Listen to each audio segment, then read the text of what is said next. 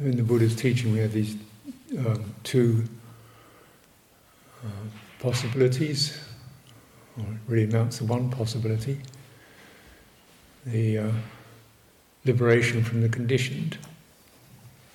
And first level of that is liberation from unwholesome conditions, those which lead to misery and will continue to lead to misery in this life and the next, for oneself and for others.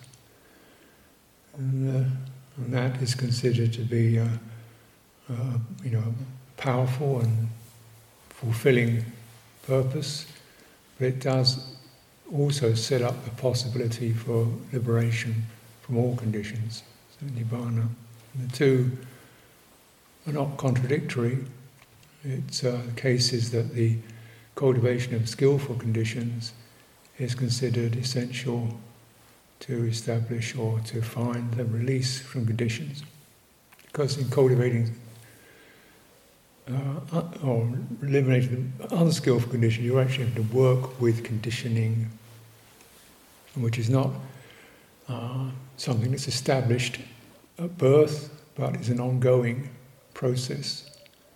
So it's not like you get it switched on and that's it. It means it's already coming in as you get born. You're already inheriting conditioning factors, and these conditioning factors persist, and they're bodily, and they're heartful, emotional, and they're intellectual, called saṇkhārā. And the most important one is the citta saṇkhārā, the heart, emotional or volitional conditioning. Words are not that easy, but it's how do it, and of course don't do it in various forms. Subtle do it, inclinations, intentions, resistances, manipulations, wonderful ideas, beautiful actions, and so on. And so this is called karma. The teaching of right view is whatever karma one creates, there will be a result of that for oneself, certainly, and probably for others too. It always comes down to this conditioning force, the saṇkhārā, which persists through lifetimes, which is passed on through lifetimes. But you don't have to believe that. But you can recognize in this lifetime it's that moving on, moving on, moving on, moving on, this to that, this to that. Samsara, the moving on, the wandering on.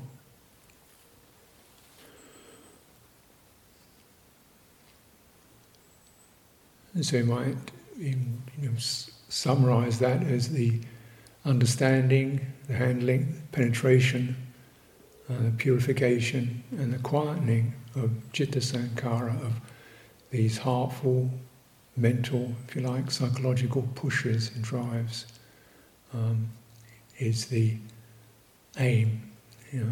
Everything else boosts that and is to support that. And with the recognition that this can't be achieved just by intellectual understanding. It's much more deeply embedded at a reflexive level. We see urges and drives are not a rational process. We can rationalize them, but essentially just keep bubbling up, moving on. And they are so embedded that they become us. This is one of the immediate results of karma, which mental karma is the strongest. Everything else proceeds from mental karma, bodily actions, verbal actions. Everything proceeds from the drives of the heart. And those establish our personal pattern. They form us. They form our self, our apparent self. Becomes created by these psychological, emotional, volitional tendencies. We get, it's pretty obvious why we're all different, and things we incline towards, and things that give us enthusiasm and despond, and urgency and panic and commitment and doubt, and hesitation, all these vacillating qualities of citta, and they become us, and that's quite a teaching, really, when you consider it. It means whatever you become, whatever you sense yourself as being, that is conditioned.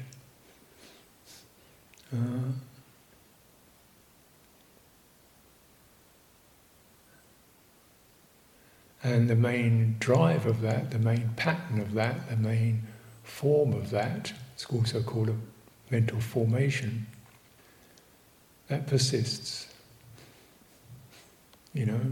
So if one has a worry, generally we have a mixture of that. We have a worrying tendency. This object of worry disappears, we have something else to worry about. We have a irritable disposition. That piece of things that are irritating me has ceased, then this thing arises. The world is set up to annoy me. Or you might have a greed disposition, or of course, not to be totally negative, a love disposition or a charitable disposition. We've generally got a mixture of these, a particular mixture of these saṇkhāras. It's not just a single thing blended together. This gives the mind a shape. May seem strange, but we talk about narrow-minded, broad-minded, hard-headed, soft-hearted. We definitely use the same language to refer, even in our culture, to discernible tendencies, limiters, signs, characteristics of the mind. It has a footprint. The gloomy mind, or the optimistic mind, and so dependent on those, one seeks skillful means to understand that, to challenge it, to restrain it, to encourage it, to look into ways in which we can come out of this grip, of this conditioned pattern. And so a lot of our practice is the skillful means, which are preliminary practices are to do with just opening and community and discipline, where you just go beyond your personal patterns, into areas that one wouldn't normally go to, or not feel so good about, or take on things we don't feel so wonderful about, and do them anyway.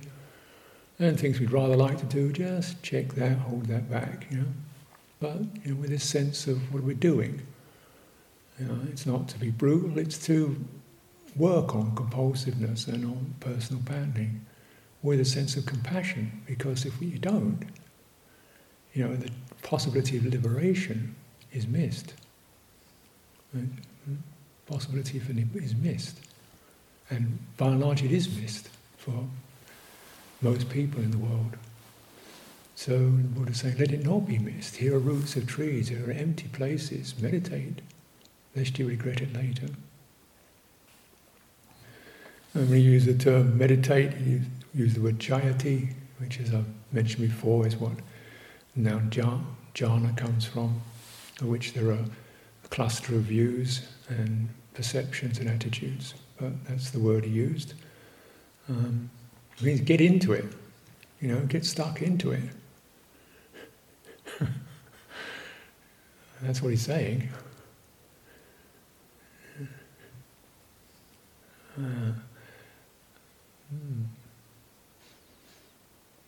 Work on this saṇkhārā.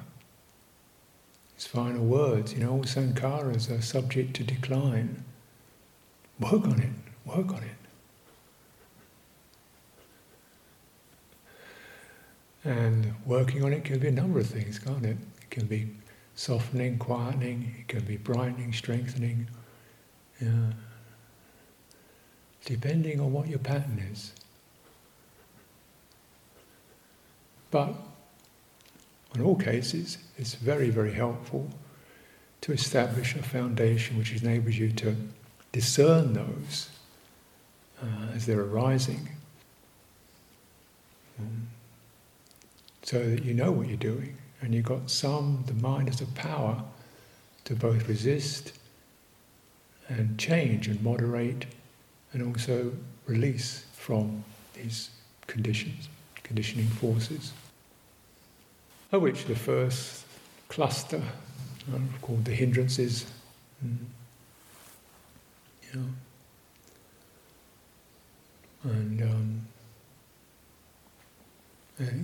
it goes further into more subtler kilesa and defilements and outflow tendencies, tendency towards sensuality, tendency towards personal continuity, future existence, tendency towards nihilism, and so on, tendency towards views, which establish solidity to this mind and give it a shape.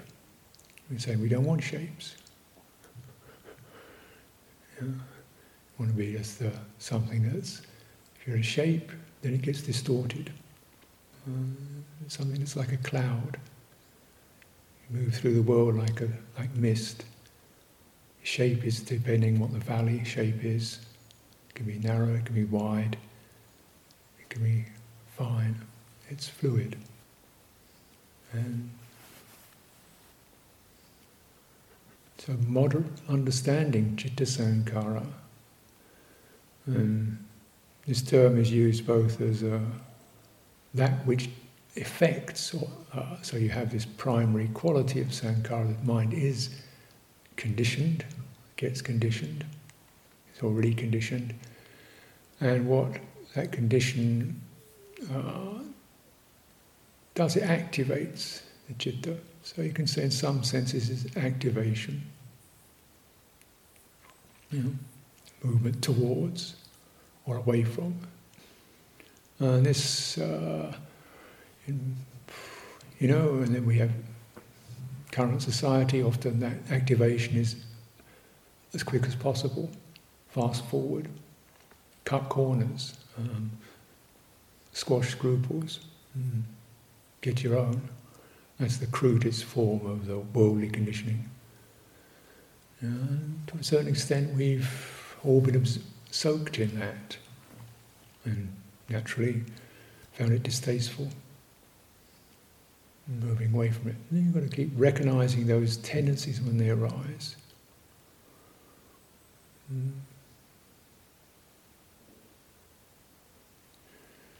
Not a competition to be better than one was or others are or something, to seek approval, affirmation, belonging to something.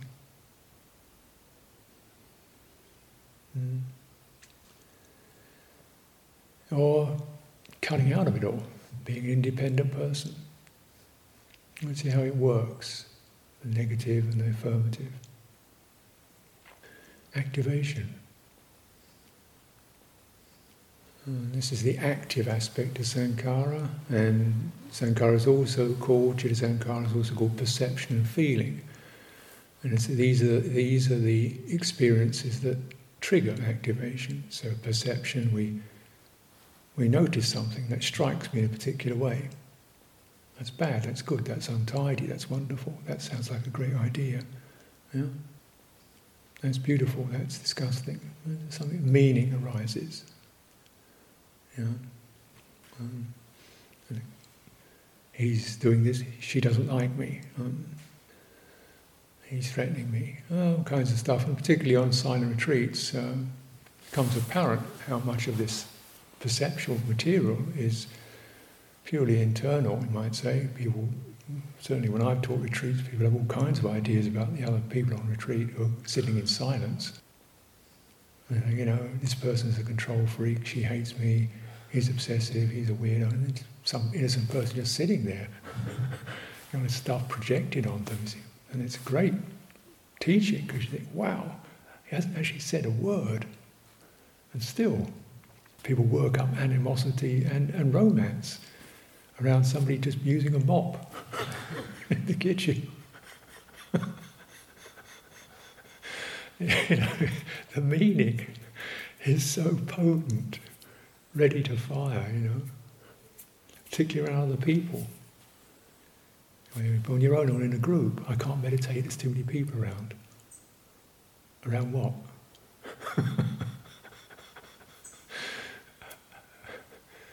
You know? What are they around? In your mind, aren't they? So perception and feeling, quality of pleasure, or agreeable, disagreeable, neutral. So those get the mind hopping, obvious ways. Some of that is perception, some of this is karmic. That is, you know, when I was 16, a large man with a beard beat me up, therefore I fear all large men with beards. Even if they're Santa Claus, I still feel nervous. So some of it's historical, and but you can't do anything about history. You know, everybody's been done over by somebody, or fell in love with somebody. So you just notice the arising of meaning and the triggering of that. Is it possible to check that? And if it's not, then you're going to be going round and round for a while longer.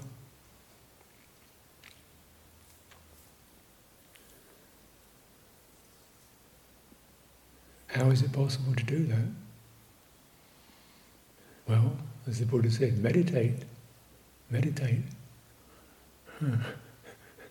Get stuck into the roots of the mind. And in this mainstream of at least what the canonical presentation is, mindfulness, the 4 postures of the body, energy, discernment, clarity, and samadhi. Well, that's the main bit, you know. So notice the Buddha using body. Seems that his early meditations, when he was with his yogic teachers, were out of the body experiences. They were immaterial. So he was having these out of the body, it seems, experiences. He found they were not profitable. So he came back to an embodied experience, sitting root of a tree, or remembering being a little boy, you know, actually very grounded and focusing on, you know, breathing. And saying this quality of pleasure that arises, this is not unskillful, this is a skillful kind of pleasure. And that was his big discovery. Well, yeah, okay, he made quite a few big discoveries. But that was quite a remarkable thing from the samana ascetic tradition, which tended to repudiate and fear all kinds of agreeable feeling, as you can get lost in this indulgent sensual corruptions and so forth. Pretty common theme in all religious life. You know, pleasure is fearful. People get blown away by it. So no, this one is skillful. And it's the pleasure born of non-attachment, purity of conduct, having a sense of spaciousness around not being non-attached to sense pleasures, because the recognition of it, under this influence, something happens. I mean, probably quite a few things happen. You know, for the average person, they feel withdrawal, or, you know, their addictions have been cut off. But for someone who's got one-pointedness and commitment, heart starts to brighten up. Oh, that's interesting. Meditate. Then you know, citta brightens up through this embodied experience, sitting, breathing in and out. You know, this is good. Could this be the way to enlightenment, to awakening? And having cultivated it and penetrated it and developed it, he said, yes, this is. And his awakening process. Talks about reviewing karma, and developing these different jhanic states, and then through wisdom, discerning the ending of the becoming, ending of sensuality, discerning how to stop that. And it seems that the samadhi states are there as a backing. They're by themselves not full liberation, but they give the mind a refuge from sensory input, and even particularly from the sensory input of the thinking mind, which is generally always introducing ideas and perceptions. Perceptions of people, perceptions of oneself, perceptions of a place, perceptions of the world, perceptions of how things should be, how things could be, how things aren't, how things are. So it's thinking mind triggering. He said in this you're not going to get enough space to really, push back. You're not going to get enough space to push back from all that. Therefore, quiet that down. And you quieten it down through giving the mind a fairly good feed to pleasure, because that's what the mind likes. And it settles, it feels comfortable. Pleasure born not from tactile contact, but from the vitality of a serene, steady, composed body, immersing oneself in that. And that's the main line. Mm-hmm.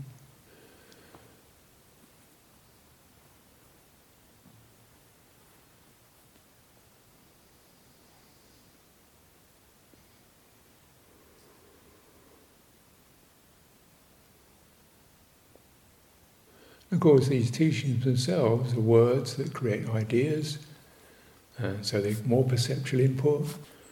And you think, what does that mean? Do I have to do this? Could I do that? How long do I have to do this for? Does this mean I get to that state or not? Perhaps not for me, but so-and-so said it this way.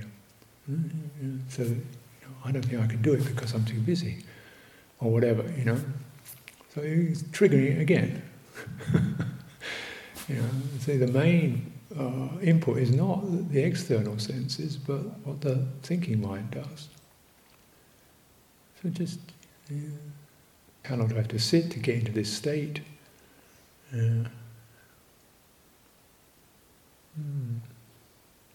Notably, the Buddha didn't limit it to sitting, didn't limit it to breathing, walking. He said, I talked about these jhana states, samadhi states. He said, while I'm walking up and down, I sustain this, I feel comfortable. When I stand, I sustain this, I feel comfortable. When I lie down, I sustain this, I'm in this, I feel comfortable. And I can review the states.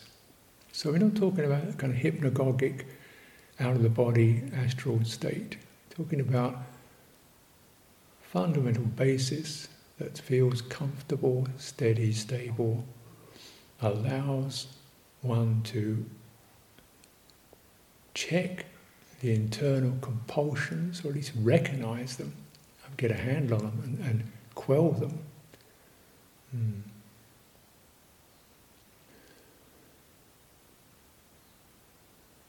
And also understand them. Understand what triggers them. Understand who they create. And become nibbida, they say. Weary of it. Here I am again. Here we go again.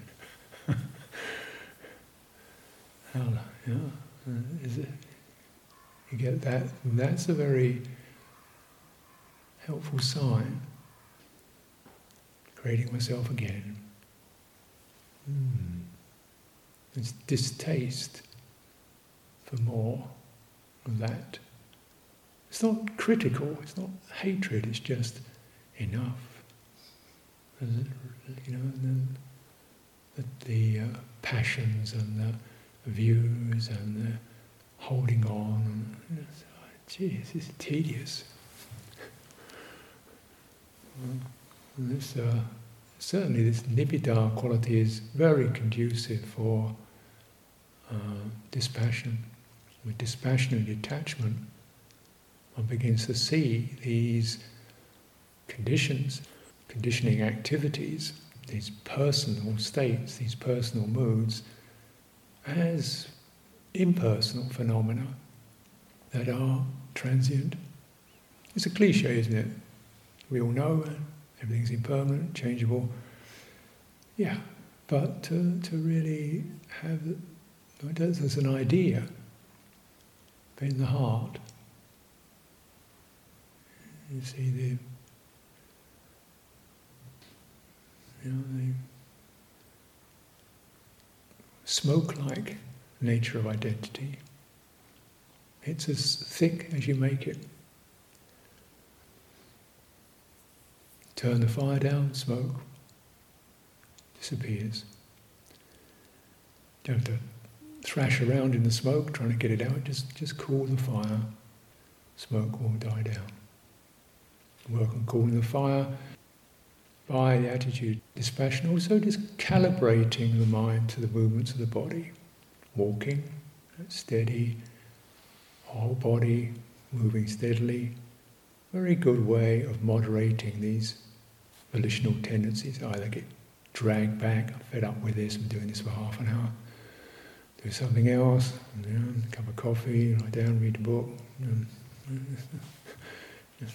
Just keep going. Acknowledge that.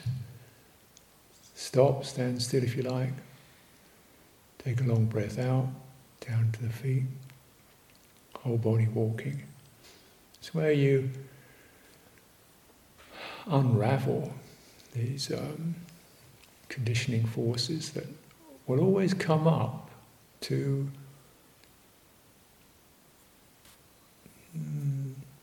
create you and the world around you. And getting upset about it isn't going to do you any good. Blaming oneself or others is a very immature response. Not going to go very far.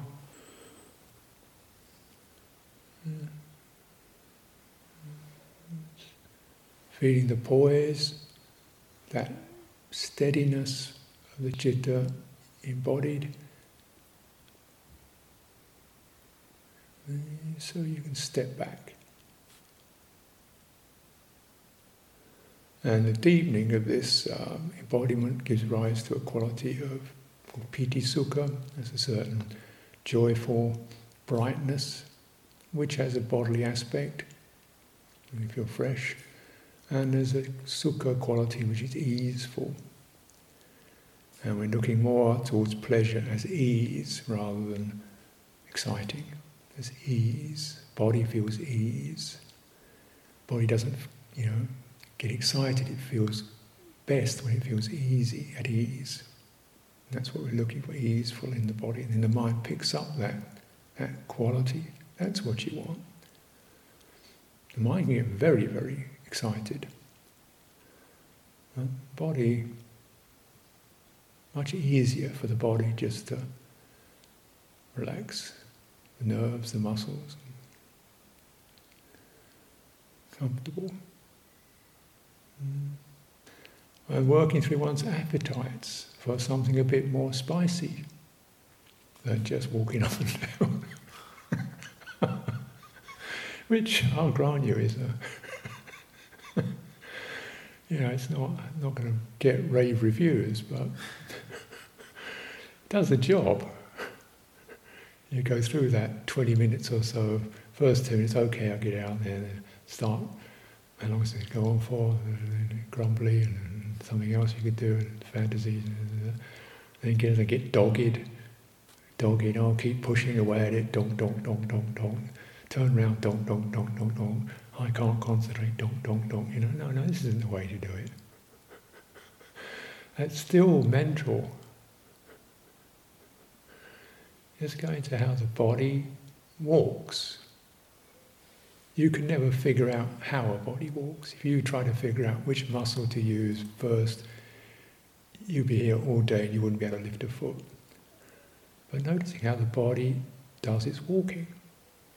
And there's something quite beautiful about the synergy. How, the feet, the legs, the hips, the shoulders, the chest, the spine holds everything together so you don't fall over. And it flows along. In our culture, because we tended to morph into legless beings who move around on wheels, it's great. Forest monastery is a place where you actually use your legs rather than jump in a wheel box and shoot somewhere else or just jabber down a phone. We're getting to more jabbering to emails each other. But it's really good to walk, and you're dwelling in the forest just to make a practice out of walking. Mindfully walking, feeling your body walk through the forest, through the mud and the leaves and the damp, with whatever happens, till you get to your kuti. Sustain it, so you're not in a hurry to get there, you're not hanging back, you're not planning it. This is great practice. And that's the body moving. Who needs an identity? When you do that, when you get on your walking path, you don't need to be somebody walking, do you? Walking will happen by itself. You just set up that program. You don't have to plan an action plan, or a fallback. What happens if the path disappears? You don't have a management structure to walk. So you don't have to have a future. So you get, peeling off those layers of conditioning. Even to be somebody walking is already a problem. If you think you're somebody walking, then it's going to have to be a sense of how good am I doing it? Am I doing it the right way? How long do I do it for? That's already stress. Best just to stand until then, just set up the idea, walk, and see what happens. And just keep returning to how the body formulates walking, the kaya saṇkhārā, the bodily energy moving through walking. It's not hasty, it's not hanging back. And this creates a certain crucible. And Buddha said, the samadhi that you develop through walking is considered very durable. It's long-lasting. Partly because you do get really, physical with it.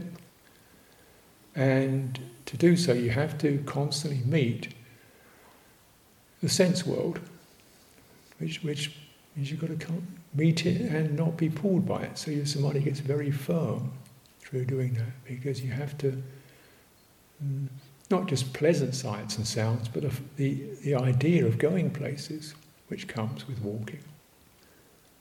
We tend to walk as if we're in a tunnel or a corridor. Narrow walking. We tend to march in a line.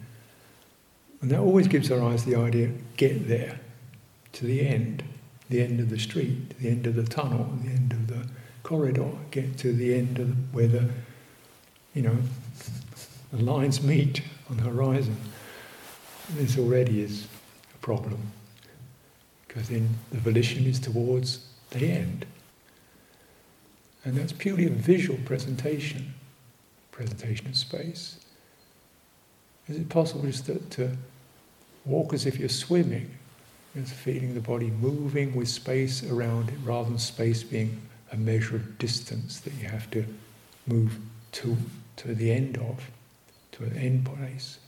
Could it be just space? Could it just be a pleasant medium of non-resistance and openness around your face and your throat and your chest as you move along? And just keeping that walking form within an open space. And so then you put aside space.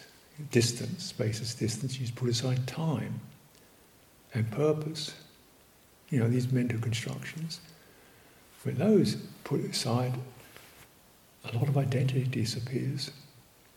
The underpinnings of identity, being somebody, going somewhere, when there's nowhere to go, when that isn't being created, identity, less underpinning. This is bhava, identity, bhava tanha, the craving for identity. And of course we can compare ourselves. That's another way of creating identity. And particularly in community life, this is a very easy refrain. How come he doesn't do that and I do? Why is she getting that and I'm not? Why does he walk so fast and I'm doing this? Am I doing it as good as she is or he is? Yeah. I didn't get to do it as much as they did. Do I have to do it the way... The comparing mind. I want, who's getting the best deal? You can go, look like that, you're going to go really have a lot of stress and suffering. The only deal you need to work with is one you're getting. Just work with that.